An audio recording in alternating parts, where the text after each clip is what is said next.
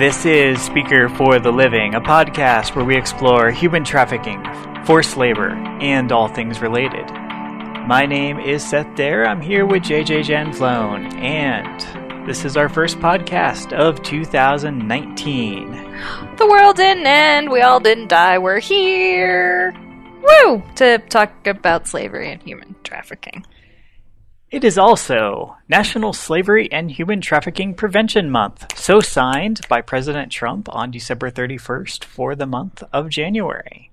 And it means nothing, but hey, now we have a month. Good job, us. We do have a month, and we've talked about the Trafficking Victims Protection Act and how it expired, and how it continued to be expired for a year, which was really disconcerting and discouraging, even after contacting media outlets via tip lines, and still nothing. Nothing. No one was talking about it. I don't know if it's... I mean, I think the TVPA is a great acronym. I think it rolls off the tongue beautifully. But yeah, no one seemed to really be talking about the fact that our legal protections for victims of human trafficking just went away for almost a calendar year. Most notably, the financing that goes with the Trafficking Victims Protection Act lapsed, which affected organizations. But rumor has it that some anti-trafficking organizations met with Paul Ryan, and before he left, that he was among the people who helped get this done, because these laws were all introduced in 2017. And then Congress didn't do much after. Some of them passed either the House or the Senate, but there was no reconciliation until December, when the two laws that I'm going to start talking about passed. And then the others passed early January. Now, the fact that we actually had 4 separate bills pass, I had to look and see, is this correct? Yeah. And I'm kind of shocked that we had 4 separate bills. Yeah, and there's in particular, the two that I'm going to talk about, it makes more sense that they would be mixed together, perhaps a little bit more. One of the ones I'm talking about is the reauthorization of the 2017 TVPA, but I'm also going to talk about a brand new initiative called the Frederick Douglass and Trafficking Victims, which is an interesting choice. We're gonna get into it. Don't you all worry. So you have that to look forward to in the latter half of this podcast. Now, first, there were 2 statements by President Trump on this. One of them was one that he may not have wrote, that somebody signed, which is common with presidents. Quote, "This is an urgent humanitarian issue. My administration is committed to leveraging every resources we have to confront this threat, to support the victims and survivors, and to hold traffickers accountable for their heinous crimes." Also, on January 9th, at the signing ceremony for S.1862, one of the ones JJ will be talking about, we had ad-lib remarks by President Trump. Which are always intriguing. They can be. And we're not going to get into the parsing of that, but I am going to quote one section. "My administration has made the fight against human trafficking one of the highest priorities.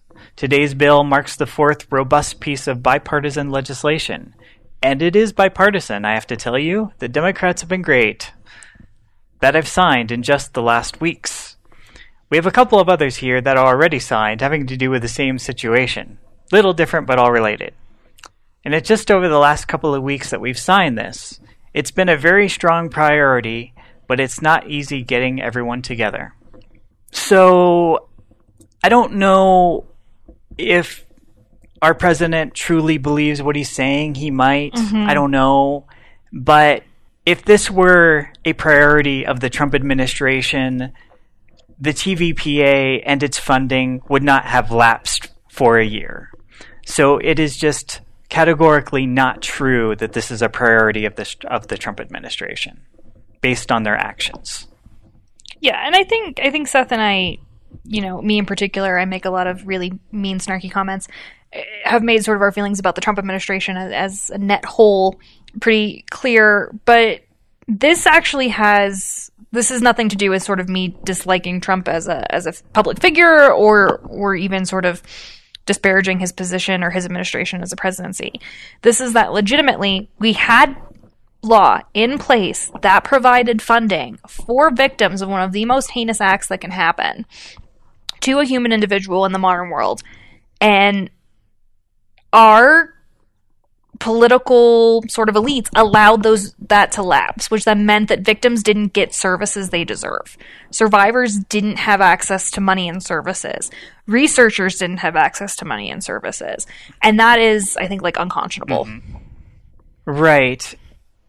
First of all, Congress dropped the ball. Yeah, big time. Now, having said that... Huge time. Having said that, the White House has influence on this process. If they wanted to prioritize this, Donald Trump could have prioritized this. He didn't.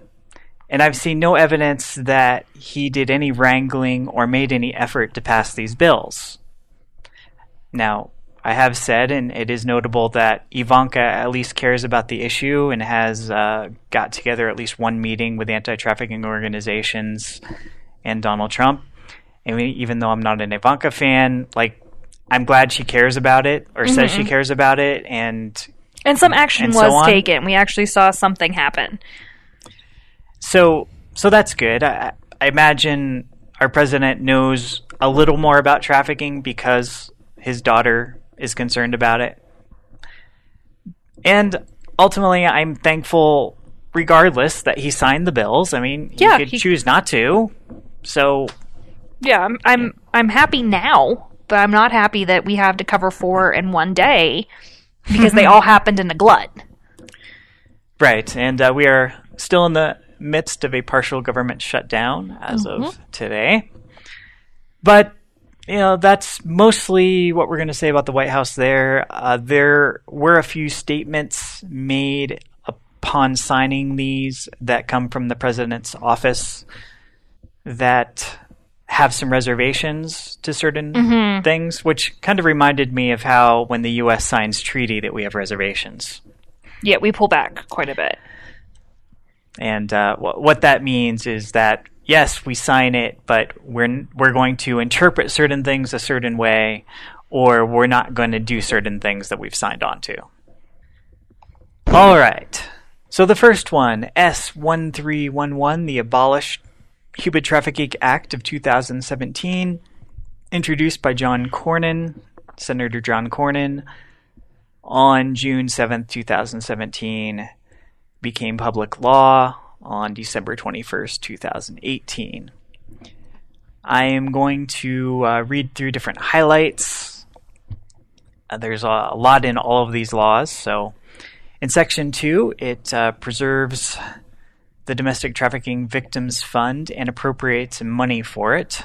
That's the important part of that section. Woo! In Section 3, mandatory restitution for victims of commercial sexual exploitation. There isn't restitution often enough for trafficking victims. And just because they're saying that it's mandated doesn't mean that actually will happen, because a lot of times it's getting what they would call like blood from a stone. There's not restitution to be had, but at least to know that that's an option available for survivors is quite nice. Right. It directs the defendant to pay the victim as determined by the court, so the court has to determine it. And the defendant has to pay the greater of the gross income or value to the defendant of the victim's services. Yeah, so what you should have been paid, or what you should have earned if you were in a sort of legitimate job being paid fairly as opposed to being trafficked. So in Section 5, victim protection training for the Department of Homeland Security. Victim protection, victim screening, it's another thing where it just doesn't happen often enough, and it's something that needs to be prioritized in order to happen, so it's part of this law. Part of what this addresses is that victims of sex or labor trafficking, and it says sex or labor trafficking, often engage in criminal acts as a direct result of being trafficked. And as such, and so it says, affirmative measures should be taken to avoid arresting, charging, or prosecuting such individuals for any offense that is the direct result of their victimization. Now, JJ, this is a concern of yours. Yeah. Like a strong concern. So Can you elaborate more on that? Yeah, so this is something that comes up. We've talked about it before here on the show, and we've talked about safe harbor, but this is sort of a perpetual bone that I'm gnawing on, which is when you're a victim of trafficking, labor or sex trafficking, you are compelled to do things that maybe you wouldn't do if you had complete and utter free choice of the will. So in a sex trafficking example, oftentimes that's literally just participating in prostitution, maybe say street prostitution, getting picked up by the police, being charged with prostitution. It's a crime in the United States to sell erotic services. And so you're charged for a crime, and you can go to jail. You know, you get fined, you might be on probation. There's a lot of things going on there. And maybe you don't tell law enforcement, or even if you're assigned an attorney or a court-appointed attorney or really anyone that you meet along the way, that you've been trafficked because of some of the psychological and physical coercion things Seth and I have talked about before. And a labor trafficking end, this can be things like, well, maybe you've been made to be the lookout for a drug gang. And so you've been picked up in sort of a narcotics-related sting. Or you can be made to participate. I don't think we've talked about it really on the show in a lot of detail. We may have mentioned it in our long ago one on door-to-door magazine sellers. But sometimes too, like people will be trafficked to commit crimes. So you'll have burglary gangs that are set up by traffickers, where generally younger people are made to go commit robberies. And so then you get arrested for being a burglar, for committing a crime. You're charged with that crime. You go to jail for that crime. But you wouldn't have done that crime had you not been forced to do it by your trafficker. And so the idea behind these sorts of laws is that, well, no, you don't get charged then for crimes that you were forced to commit as a sort of victim of trafficking. And if you were charged for those crimes, then those crimes are expunged from your record. So you don't have, sort of felonies on your record when you're trying to do things like look for jobs or get housing. If you were assigned fines that were associated with your crimes, that those are also then expunged and taken care of. And so that's a really big thing for me, because I hate the idea of someone who's already been victimized by sort of this big system of inequality that allows human trafficking to happen. The thought that then they're like re-victimized again by the state, who thinks it's doing the right thing and isn't actually helping them, that, to me, then that just tells a trafficking victim, like, well, no one cares about you. No one's paying attention to you. You're being attacked from two ends, from like the private and the public sector. So that's why this is so great, that it's being addressed. Right. And here's the thing, like, especially with sex trafficking, like trafficking often involves prostitution. Yeah, that's like the main thing. Right. But prostitution is illegal. Like, prostitution is, in most states, an illegal act. Yeah. So this thing that is so central to the anti-trafficking narrative that people care about, of people being forced into some form of sex slavery, involves that person committing an illegal act. Yeah. And so that's why when we talk too about people who engage in erotic service provision by choice, like, we acknowledge that depending on the type of service they're providing, they can be committing an illegal act. If they're exploited, they can be still committing an illegal act. But if you've been trafficked, an illegal act has been done to you, and in the process of that illegal act being done to you, you may also then be participating in a crime. Right. And to sex trafficking, it's often central. Like, it often is a crime. It's the big part of the narrative. And if we care about sex trafficking, which most people do, and we care about sex trafficking victims, then we don't want them to be charged with crimes when they are being forced into some form of commercial sex. Yeah. And if you don't quite get this narrative that we're trying to explain to you, or see how this could be harmful, I highly stop the podcast right now. Stop it. And go listen to our podcast where we interview Wendy Barnes, who is an author and a survivor and an educator, and listen to her story. And then after you've listened to her story and hopefully bought her book or sent her money and been like, yes, thank you, excellent, follow her on Twitter, come back, follow Seth and I on Twitter, and then start the podcast again and continue this podcast that you're listening to right now. And that is why we are concerned yes. that upon signing this, that the presidential statement said, and I quote, "The Act, however, raises a constitutional concern. Section 5 of the Act requires the Department of Homeland Security to take affirmative measures to avoid arresting, charging, or prosecuting human trafficking victims for any offense that is a direct result of their victimization." End quote. "My administration will interpret this provision consistent with the prosecutorial discretion of the executive branch and the President's constitutional responsibility to faithfully execute the laws of the United States." Really? Yeah. That's not what the... just angry noises. Angry angry noises. Angry walrus noises. Like... Well, this administration already takes a very prosecutorial view of, you have bad people and we need to keep bad people out and etc. While they're countering violent extremism funding, but that's another topic entirely. Whereas here's something where it's like we need to watch to make sure that we're looking for victims, that we're not just arresting everybody who's caught in, say, a prostitution sting. Like, we should look to see, were they being forced? Were they being coerced? Like, what is happening here? Is this a simple narrative? And we need some training so that we know what to look for. Mm-hmm. And it's not saying that you can't arrest people for engaging in prostitution. It's saying once you have done an arrest, or once you have picked people up, before charges are filed, do a little bit of investigation. Or if charges have been filed and you realize charges have been filed in error, correct that problem. That's what this sort of thing in like safe harbor legislation is looking for.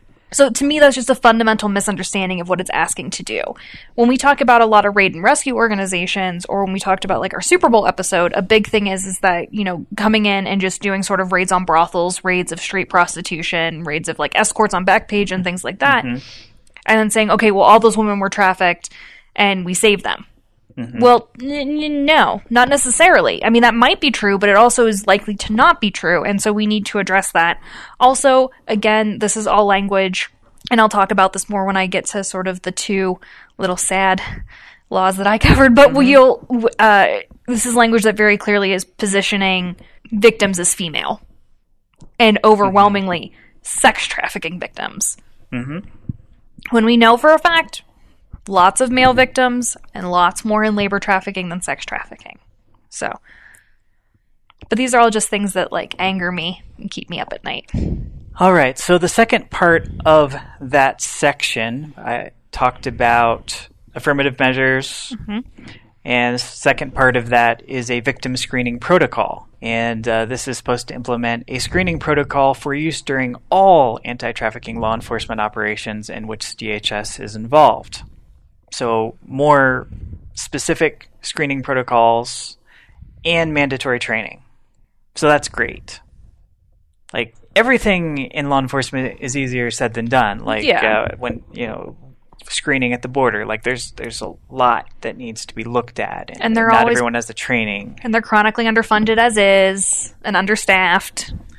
But even just to have it moved up in the priority and have it be law, that's a good sign. That is a good sign, actually. Section 7, holistic training for federal law enforcement officers and prosecutors, and to try to develop curriculum and have a more comprehensive approach. Like, all right, good direction. Section 9 talks briefly about improving the national strategy to combat human trafficking. There is one of those. Section 10 is specialized human trafficking training and technical assistance for service providers. Who all can be a service provider, JJ? Well, that's a wide sort of swath. So that's social workers. So you have your social workers yourself, and those are people who work in schools, out of schools, private contractors with the state, people who were working in jails, people who are working, and prisons as well, actually, but sort of people who are doing intake, first responders. So this can then be people who are working, say, for the county as, ambulance drivers, 911 operators, things of that nature. So really just anyone who's having direct contact with the public in a sort of law enforcement first responder associated way. And I think too, particularly when I say social worker, I think people think of like one particular type of, like that a social worker is the person who processes like the children and youth form and that's it. When in reality, there's tons of different social workers and caseworkers assigned to different people. Some are counselors. Some are concerned with getting you direct services. Like they're the ones that are there to make sure that, you know, if you need rent aid, you have it. That if you need medical care, you have it. And then there are other ones that are there in much more of a just like purely paperwork sort of scenario where you call and can get, you know, advice and assistance on a variety of things. So it's a very big group of people. Well, and what's really striking here, and they use the word striking, is they strike out applying that to just law enforcement and give it to service providers. So it's like we're going to do training for a bunch of people, and they go beyond state and local government to some of the ones that JJ just mentioned. Well, and it can be people who work for NGOs too, homeless shelters, nurses, doctors. Well, it even specifies federally recognized Indian tribal government. Which is great. Institutions of higher learning. So that's good because we need more. We've said it. We need more than just law enforcement. Law enforcement is key and necessary to this fight, but they can't do it alone. But I will say, too, though, with service providers, is that even though they specify it doesn't have to be a government employee and it doesn't necessarily have to be a first responder, I would say that anecdotally, almost everyone we know of overlaps in some way, shape, or form with that. Either they're a first responder, they're a member of government, or religious entities, that they're working with a religious or nonprofit group. And so generally, like, just those three circles tend to overlap. But maybe actually what this will do then will introduce, though, new blood into, you know, people who do sort of human trafficking related services, because if you can actually get education and funding, maybe someone who otherwise didn't know about it will now know. Yeah, so in continuing, this provides technical assistance, develop and distribute materials, provide training at relevant conferences, so some good stuff there. Section 11, enhanced penalties for human trafficking, child exploitation, and repeat offenders. Which, good. Yes. I'm down. I'm very Old Testament about trafficking, though, I'll be honest. Justice! Section 15, they are starting to have human trafficking justice coordinators. So the Attorney General designate in each federal judicial district not less than one assistant U.S. attorney to serve as the human trafficking coordinator for that district. They will implement the strategy, they'll be involved in cases, they'll do public outreach, ensure the collection of data, which is great. Always use more data. There's also going to be a Department of Justice coordinator, which will coordinate efforts within the DOJ. The only thing that I'm a little concerned with that is they don't talk about specific budgets that they're providing for that. And so I am a little worried that it's going to be someone who, like, congratulations, you are the coordinator for this. You are also the coordinator for 18 other departments. Please enjoy your budget of $32 and some juicy fruit. Yep. Appropriations is important. That's a big part of our shutdown now, both in, you know, whether there's a wall or not, like you need money, but also in terms of what departments are doing that are involved in the shutdown. Like if they don't have funding, then they can't do their things, or you might have TSA agents who are like, oh, how hard do we want to work, and all that sort of thing. And I don't want to make light of that. It's people are making their own complicated decisions, and I imagine if they're working without pay, they're hoping that they'll be back to work soon. I can tell you as a grad student who often works without pay, it sucks. Don't do it. I don't highly recommend it.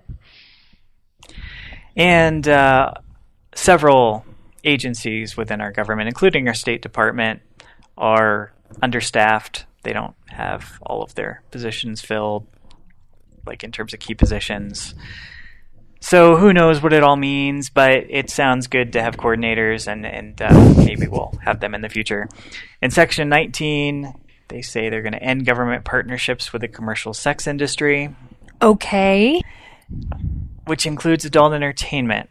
So is that no more taking money from porn? I don't know. Or conglomerates that may also own a porn studio? So if there's a lobbyist that gets some of their money, say, from, like, web hosting, So operation, participation, partnership, whatever those legally mean.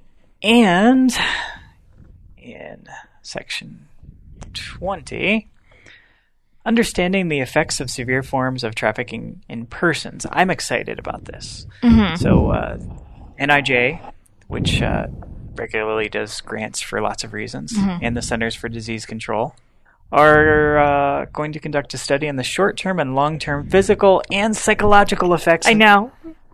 When I saw that, I knew you were going to freak out about it. The most effective types of services for individuals. That's great. That is awesome.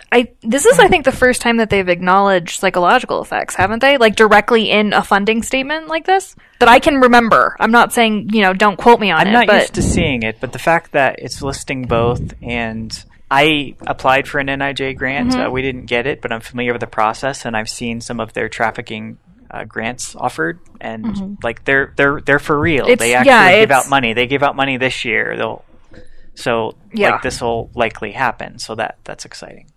Section 22 talks about grant accountability and audit requirements. So that's good. We want people to be accountable and spend anti-trafficking money well. And then Section 23 is the HERO Act improvements, which is the Homeland Security Act of 2002, the HERO Act.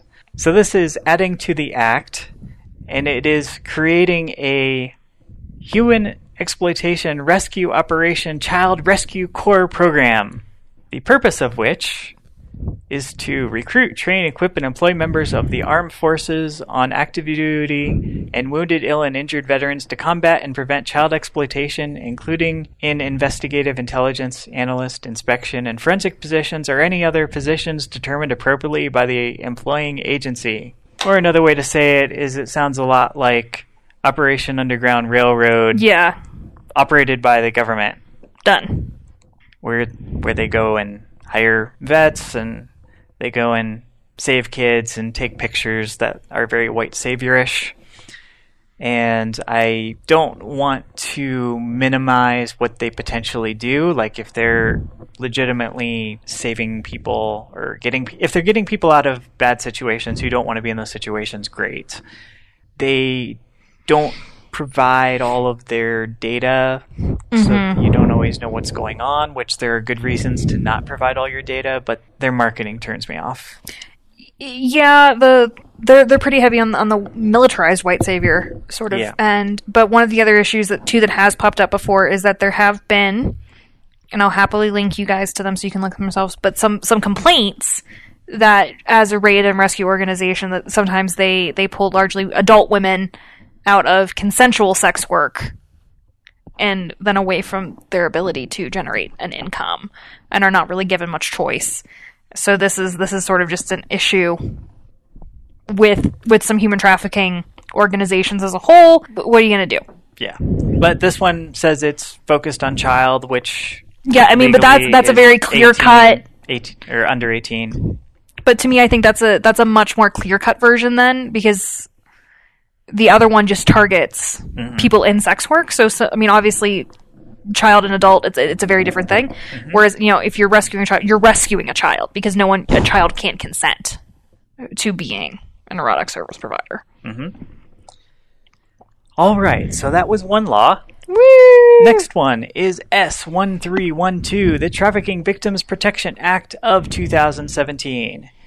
Introduced by Senator Chuck Grassley on June 7, 2017. Became public law on December 21st, 2018. Section 201, Injunctive Relief. It's where the Attorney General can bring a civil action in a district court. So, a civil remedy rather than just a criminal remedy where appropriate. Section 202 is improving support for missing and exploited children, which is an existing ecosystem. Do you know much about that? I just know that it overlaps with trafficking, obviously, but that was a separate criminal, anti-criminal law that has been present for quite a while, actually, in the U.S. But it does make sense to combine them. However, we do know that most child trafficking that happens in the United States happens between family members and beloved members of the community trafficking a child generally within the community itself. So oftentimes it's not that the child goes missing. It's not sort of the narratives that we generally get. However, the Center for Missing and Exploited Children does look at non-U.S. citizens trafficked in country as well from time to time. So, it's good that it's included. And certainly those children are exploited who are listed on that. So this is providing technical assistance and support to families, law enforcement, state and local governments, criminal justice system, NGOs, etc., people who work with children. Yeah, and I think maybe the line that I think sometimes people get confused with that is that say a child is abducted for sexual purposes by a pedophile. That's not trafficking. That's abduction and like violent sexual assault or abuse. That's pedophilia. All illegal and all terrible, but it's not, the terrible form that it takes is not legally human trafficking. If, however, that child is kidnapped or abducted for the sake then of that person gaining sexual satisfaction and or money, if they're using the child's services to generate, a profit for themselves, then that's human trafficking.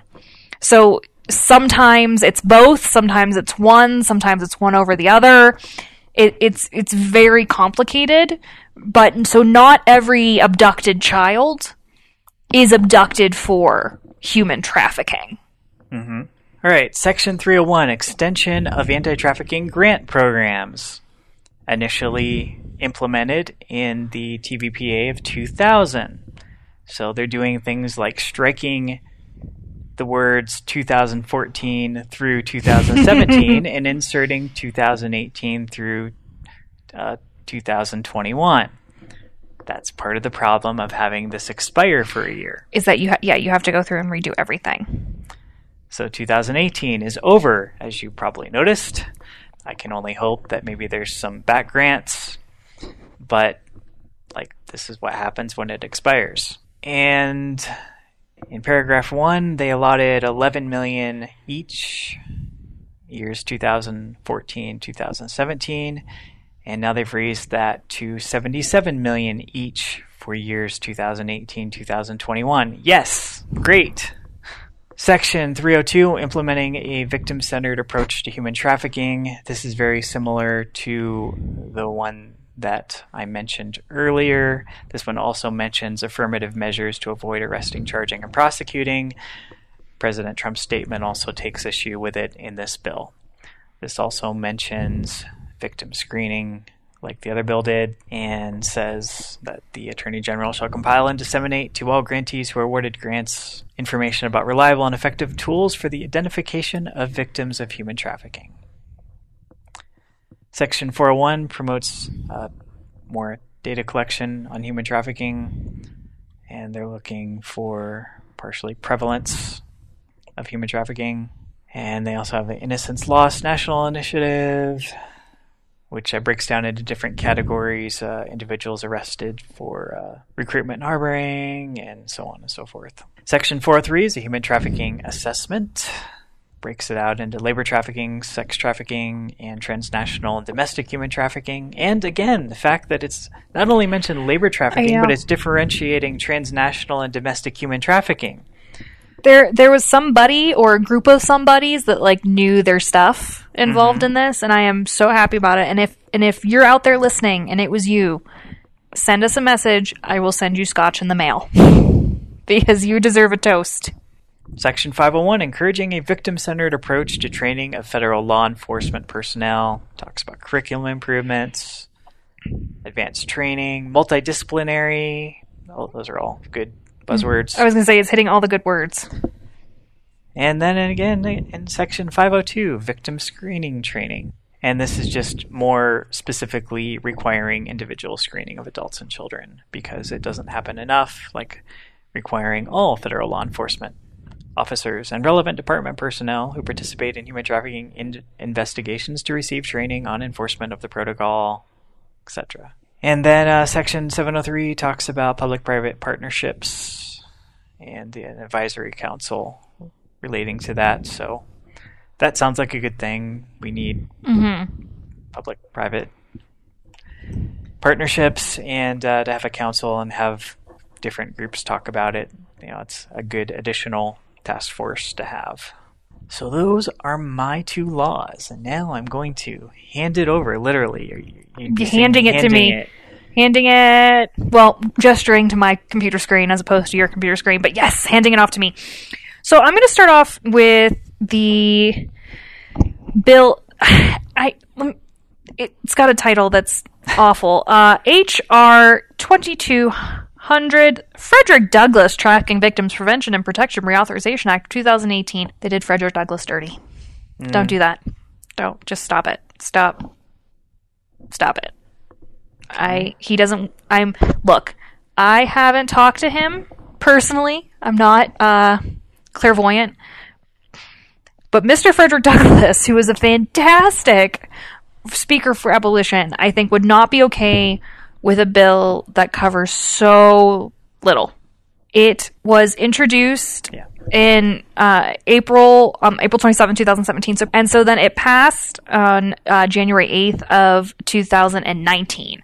So this is something this is a law that sat for a long time waiting to get processed, which is another reason why I say that they did the Honorable Frederick Douglass. They did him dirty. And it was sponsored by Representative Christopher H. Smith, who is a Republican from New Jersey. Now, I'm going to kind of group this bill. It had a lot going on with it, but sort of the big broad strokes right off the bat was this idea, as Seth mentioned, and it came up in his, educational agencies and educational training. So it authorized educational agencies to establish programs to educate children, specifically children, on the dangers of severe forms of trafficking in persons. And I just want you to take a minute and try to picture what that kindergarten class looks like. And just hold it in your minds, because we're going to come back to it at the end. But for the moment, I'm just going to move on and talk about some of the other training that they're doing. So they're doing training for diplomatic and or consular posts, where employees will be trained in identifying human trafficking, and also will then be designated to receive information from any person who is a victim of a severe form of trafficking in persons while in the United States. That to me is very strange language and a strange way to break it down. But what I presume that they're taking is sort of a position that was already present from the Trafficking in Persons Office, which is having a person who is there to collect data on trafficking in persons that was occurring in country, and instead establishing a diplomatic post or a consular post that's dedicated to collecting U.S. data. I hope. This is, fingers crossed for how that's working. Trainings for the Department of Health and Human Services to sort of identify human trafficking victims. The one that I really thought was great is that airlines that contract with the federal government, there are actually a lot of airlines that contract with the federal government, have to provide personnel training in recognizing human trafficking incidents. There's been a number, I think, of viral media posts that have gone out in the last year or two about flight attendants or people working in the airline industry recognizing victims of human trafficking and sort of stopping trafficking as it's happening. And so I think this is actually great now that maybe we're starting to maybe roll out, which I would hope would eventually be a airline-wide program. I would be hoping that airlines that don't contract with the U.S. government, I mean, granted, we are in a government shutdown, so eventually once that's over, that other airlines that contract with the government will maybe roll out similar projects. The Federal Acquisition Institute curricula for the acquisition workforce will include a course on the law relating to human trafficking and government contracting. I did not know what the Federal Acquisition Institute was. Have you ever heard of that, Seth? The FAI? No. It's basically industry within an industry, but it's responsible for hiring to work within the federal government for like administrative positions. So again, we just have another person who's getting persons getting educated about human trafficking. That Department of Justice law enforcement grants should be used and can be used to designate at least one prosecutor for cases of severe forms of trafficking in persons, and also for educating then of that prosecutor. So if there's not prosecutors available, like we talked about very briefly, and the laws that Seth covered, you want to establish prosecutors, but you might not have one. If this is the case, give some education.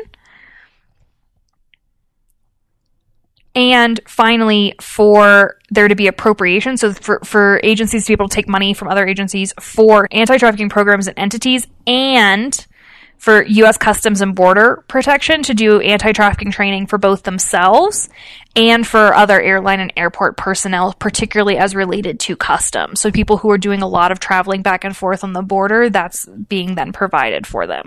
So really, this does actually focus a lot on education primarily, and then the funding of education. It does involve, I think, a little bit of overlap with employees. So one, employees getting the training, employees being physically present to not really be service providers in this sense, but to be aware and to acknowledge human trafficking, almost to be sort of first responders on the scene. But there was a sort of a little bit more overlap too in terms of employee designation. And one program, well, actually two programs I thought were quite interesting, that the Department of Health and Human Services may carry out, which I looked into this, so this is a program they already have, but it's been underfunded and hasn't really been present, a human trafficking victims reintegration through employment program. So this is actually a job and job training program that is then carried out for survivors of human trafficking. And this is great because I think particularly even when we've talked with survivors themselves here on the program, or when we've talked about sort of psychological coercion and the history that someone goes through, the trauma, the separation from society, the vulnerabilities that people go through.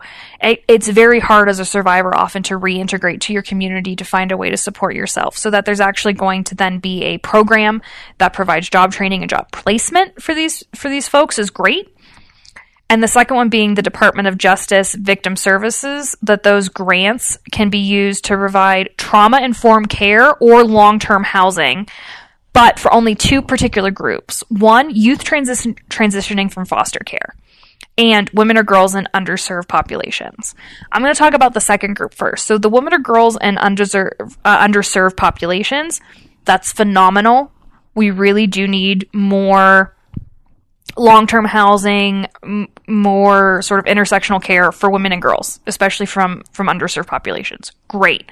But what about the men and boys that are also victims? Why are they not being provided for? We know that that's actually an even more underserved community in terms of trafficking survivors and victims. Why are they not being represented? But then sliding back to the first one, youth transitioning from foster care, that's actually amazing, because we talked about this when we talked about sort of the issue of homelessness, people experiencing homelessness, and trafficking. That vulnerability overlap is that this happens to a lot of youth who are transitioning out of foster care to being completely independent, happens at the age of 18, which to me very few people are ready to live on their own at 18 and also have the financial means to do so with absolutely no outside support. Yeah, one of the organizations that I know of in Fort Collins, the Matthews House, that's been their sweet spot for a long time, is just realizing that even in a town like Fort Collins, where there are a lot of services, that there was a gap there because they didn't have the life skills, or maybe they never had a truly responsible, caring adult in their life who could just be patient with them and just be there. Like the fact that there were mentors who would volunteer with the organization without being paid, that was just some of the mind-boggling. And there's plenty of people who need help, both financially or just life in general, decision making. Well, it's also too, though, like if you're 18, imagine trying to find a place that will rent to you at the age of 18, applying to college by yourself or a trade school by yourself if you're choosing to go like an education route, trying to find a car, trying to get financing.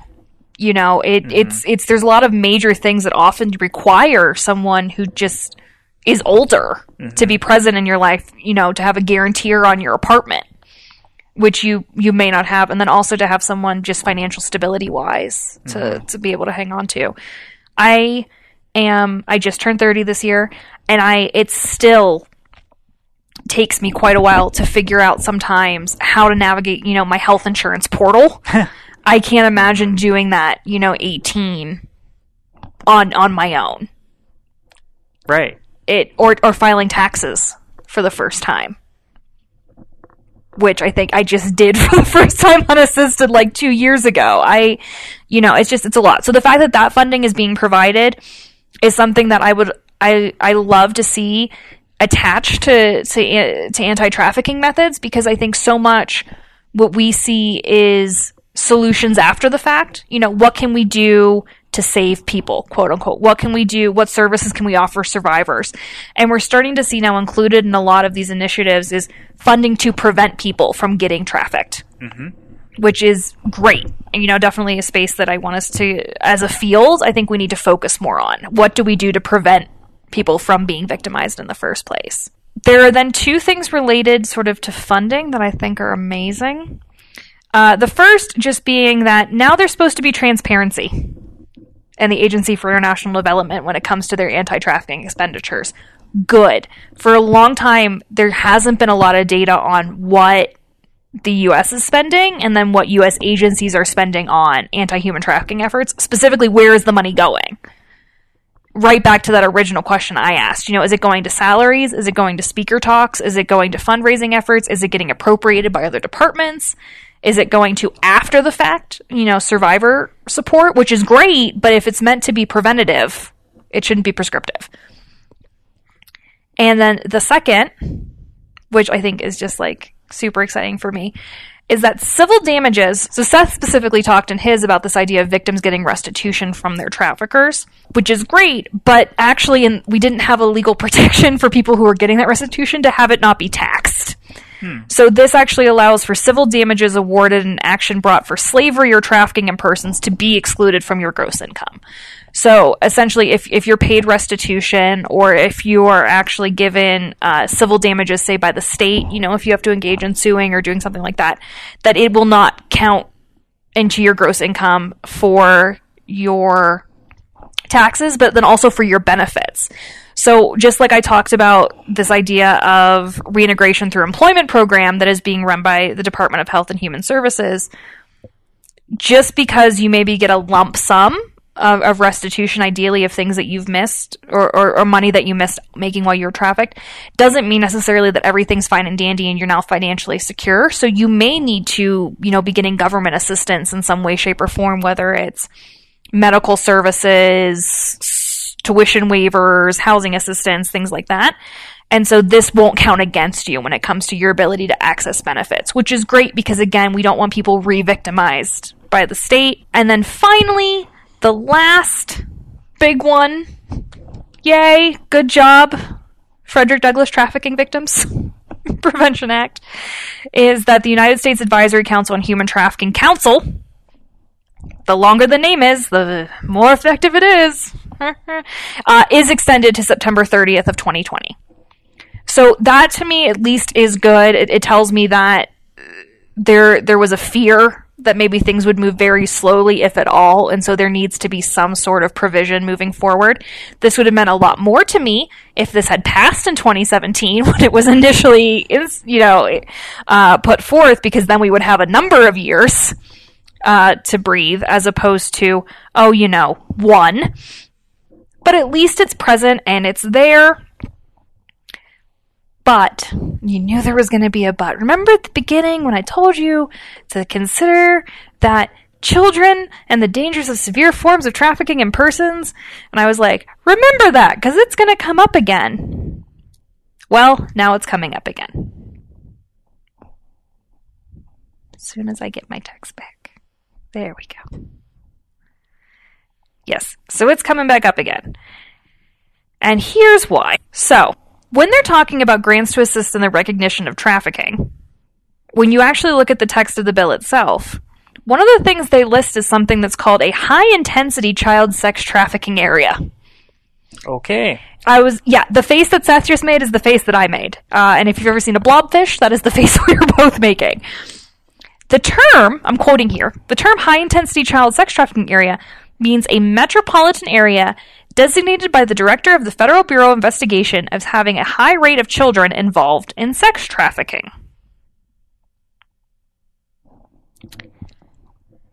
I've never heard of this before in my life, that the FBI has a high-intensity child sex trafficking area designation.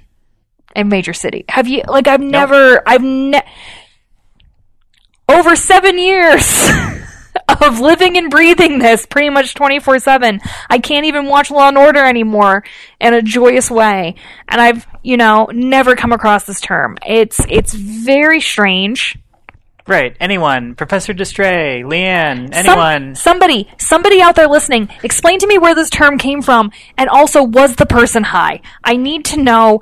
I'm so confused. And if this is real, I need to know more. It's not in the text itself, it's not linked to anything. A lot of the other legal definitions, for example, right underneath of it, they go into detail about what labor trafficking, what the term means, is linked to, U.S. law or to a particular instance of this term being used before in a law. This one's not. It's just sort of hanging out on its own. And when I Googled it, I could find nothing. So I'm intrigued. It does talk about how that this protection of children in these I'm just going to say one more time, high intensity child sex trafficking areas will be provided by educating school staff to recognize and respond to signs of labor trafficking and sex trafficking. That's great. Why is it a high intensity sex trafficking area and not a high intensity labor and sex trafficking area? Because I actually could see a high intensity labor trafficking area if you're dealing with a school that's in a very impoverished area where a lot of kids have to perhaps work or there's not a lot of parental oversight. You know what I mean? But like this, And then to provide age-appropriate information to students on how to avoid becoming victims of labor trafficking and sex trafficking. I would be happier if that also included and ways to report if they are current victims or survivors. It's disgusting to think about, but you could have kids in a class who are survivors at 7, or that are dealing with parents who are survivors, or the children themselves are not trafficked, but their parents are trafficked. But I do like that it is talking about labor and sex trafficking, that it's talking about services that are available, and that it is essentially making people who are mandated reporters aware of trafficking as another issue to report on. And if you're not familiar with a mandated reporter, it's anyone legally who generally works with children, or actually the general population as a whole, is mandated to report wrongdoing. For example, I am a mandated reporter because I'm a TA and I teach at the university, and I'm actually I'm bonded babysitter. So if I see something, I am actually legally required and can be held liable if I don't report what I see, especially if it's causing harm to a child. But if I imagine that someone is causing harm to themselves or others, I'm also mandated to report. So with the exception of this very strange language that I can't help going back to, I'm actually overall quite happy with the Frederick Douglass Trafficking Victims Protection Act. But the amount of time it took for something that honestly is a very simple, it is allocating a lot of money and like time and training, but that overall, comparatively to the two that Seth talked about, really didn't have as much ground to cover. I'm so surprised that it took about 3 years almost to pass through.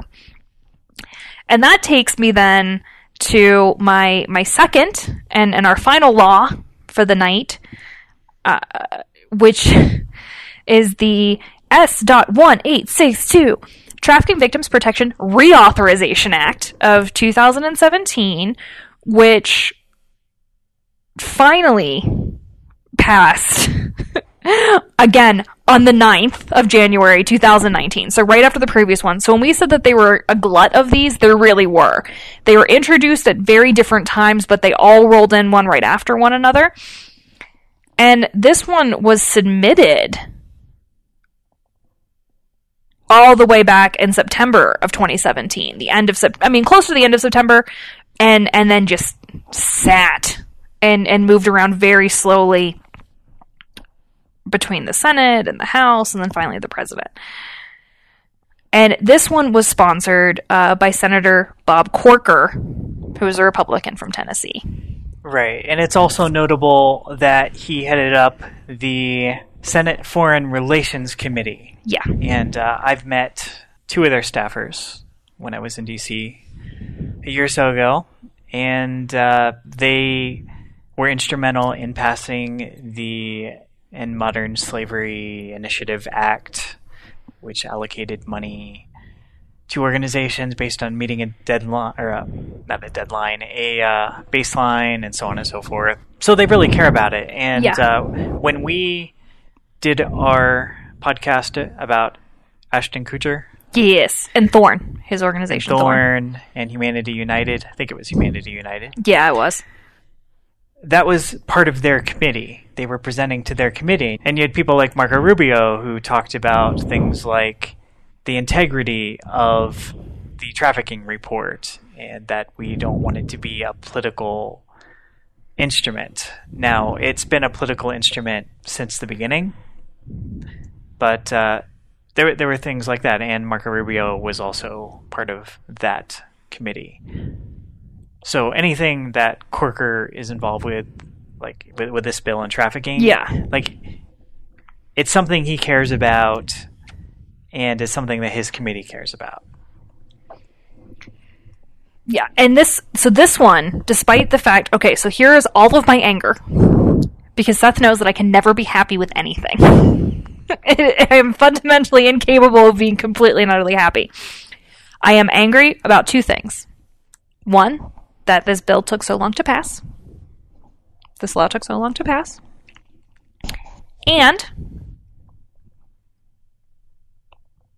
that it had to be a reauthorization because we didn't have something in the meantime. That we didn't have a stopgap for this. Other than that, I am pleased as punch with this. So I will start off with the simple, quote-unquote, issue with this, which is one, the bill sets forth child soldier protection provisions. Mwah! Fantastic. This is something that people in the human trafficking field have been talking about and complaining about with the TVPA for quite some time, particularly how the TVPA is reflected in the TIP report, the U.S. TIP report, the Trafficking in Persons report, which has been sort of misunderstanding about child soldiers and the reality that child soldiers are trafficking victims. That has been acknowledged, but I don't think a really deep dive into the realities about how intricate and complicated and contextual that situation is. For example, in the past we have had, the U.S.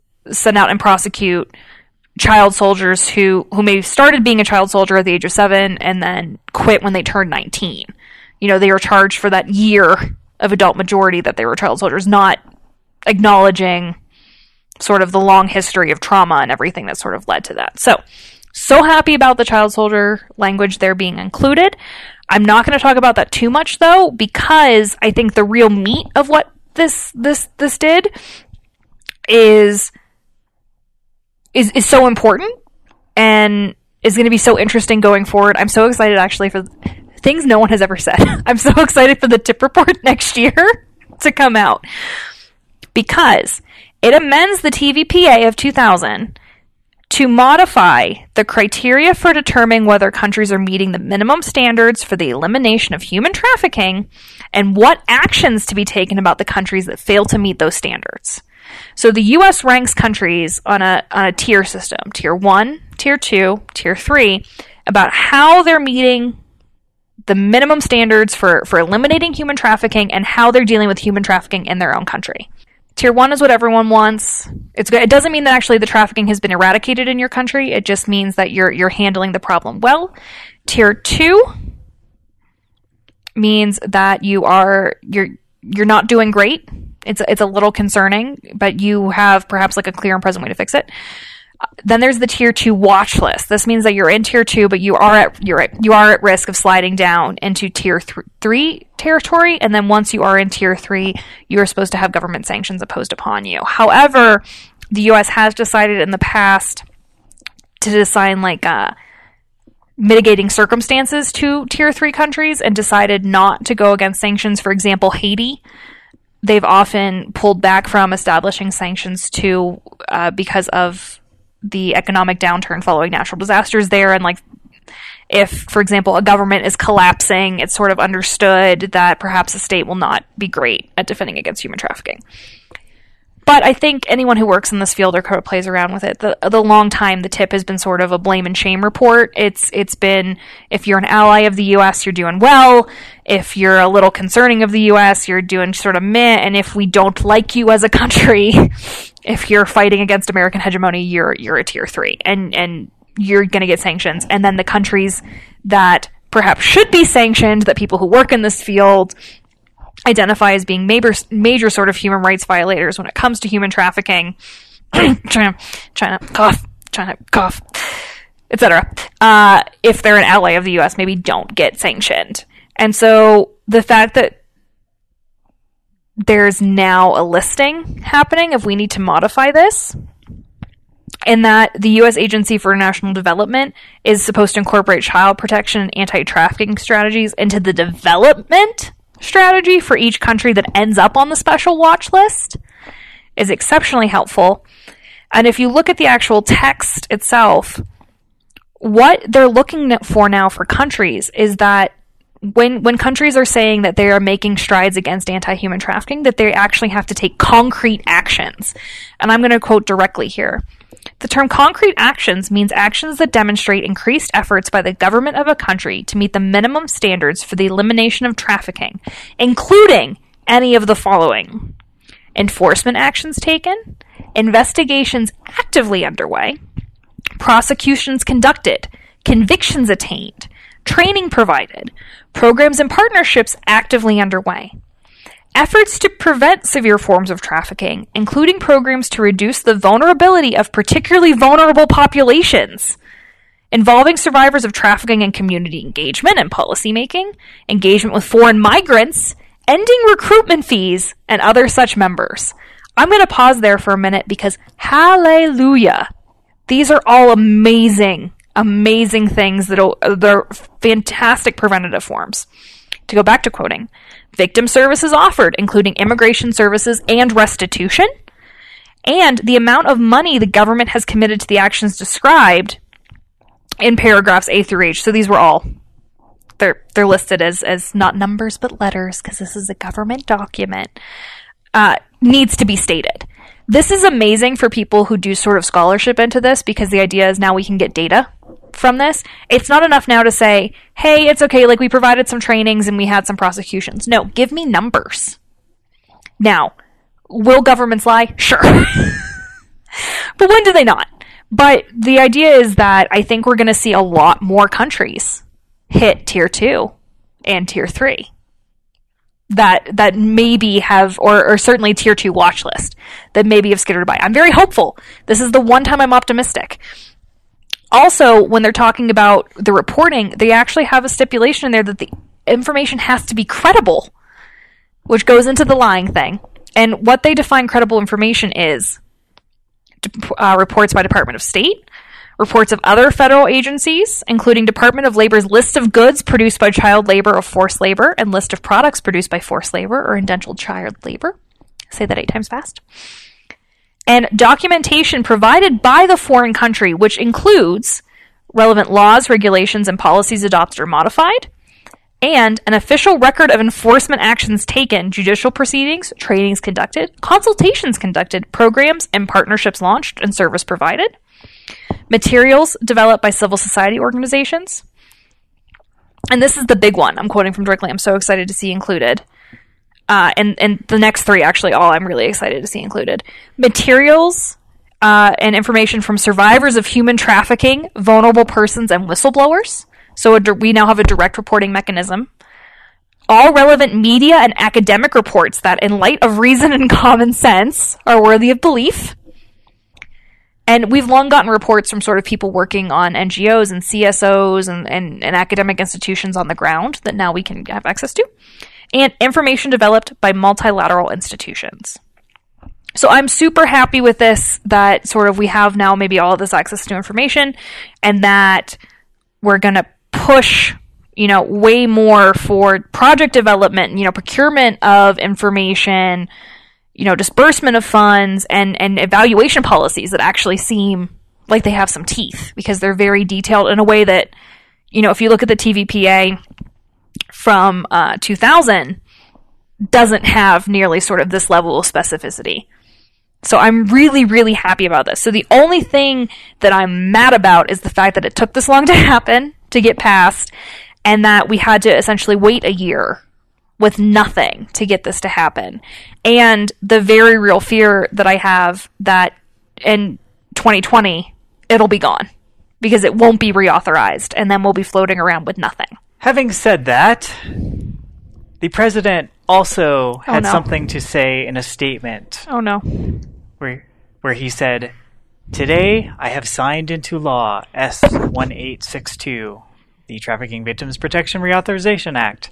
Several provisions of the Act, including Sections 6, 7, and 8, purport to dictate the position of the United States in foreign affairs and to direct certain diplomatic actions. My administration will treat these provisions consistent with the President's exclusive constitutional authority as the sole representative of the United States in foreign affairs." Okay, what are Sections 6, 7, and 8? Yep. Section 6 is actions against governments failing to meet minimum standards. So there goes the sanctions. Section 7, communication with governments of countries designated as Tier 2 watch list countries on the Trafficking in Persons Report. There went our data. And Section 8, United States support for integration of anti-trafficking intervention in multilateral development banks. There went our funding for the protection and prevention issues. Seth, why'd you take away my optimism with the reality of Trump? Well, the 2017 Reauthorization Act is a big old... Well, Congress still passed it, but the dark humor here is, again, and that's why I mentioned Rubio earlier, is you have somebody who rightly complained about the integrity of the act. Mm-hmm. Now, I don't like that he specifically called out Obama when Bush can equally be called out, but both the Bush administration and the Obama administration made decisions for political expediency when it served their foreign policy. So now we pass a law that explicitly says, don't do that, like more so than any of the other TVPAs. And then the Trump administration says, Yep. 3 of these big sections that try to address that, we're going to consider those kind of optional, which really means that nothing really changed. You got me a pet alligator, but you took all his teeth away.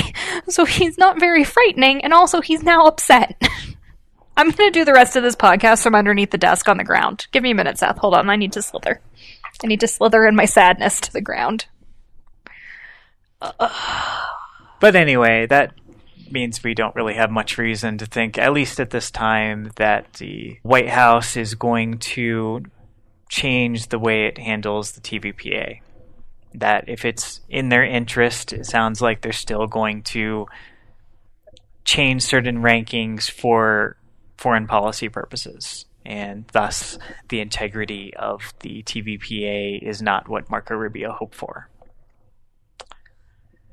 But we are relieved that the TVPA was reauthorized. We are happy that it's more than one law. I wasn't expecting multiple laws to pass. I was hoping one would pass.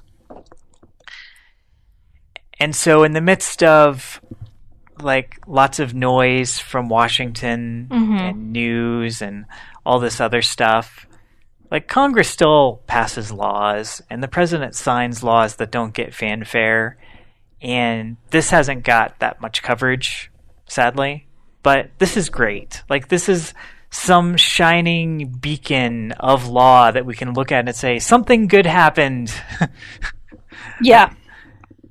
Something to hold on to and something that relates to our field. And that, since trafficking is one of those areas where there's so much bipartisan and so much agreement noise. That it's bad and we should do something about it. And it gets annoying and discouraging when it's all talk and there's no funding. And you take also away all the good things. So now we have more funding and some more timelines that are extended and some new laws and positions that can hopefully make a difference. So we'll see, but we hope that was helpful. I'm just full of sadness, but again, when is that new? Those are the 4 TVPAs. Woo! Next time, we'll do something that's a little less broad in scope. And happy National Preventing Human Trafficking Month. Whee! It means nothing. Bye, everybody. Bye. This has been Speaker for the Living. For extended notes and sources, visit our website at speakerfortheliving.com.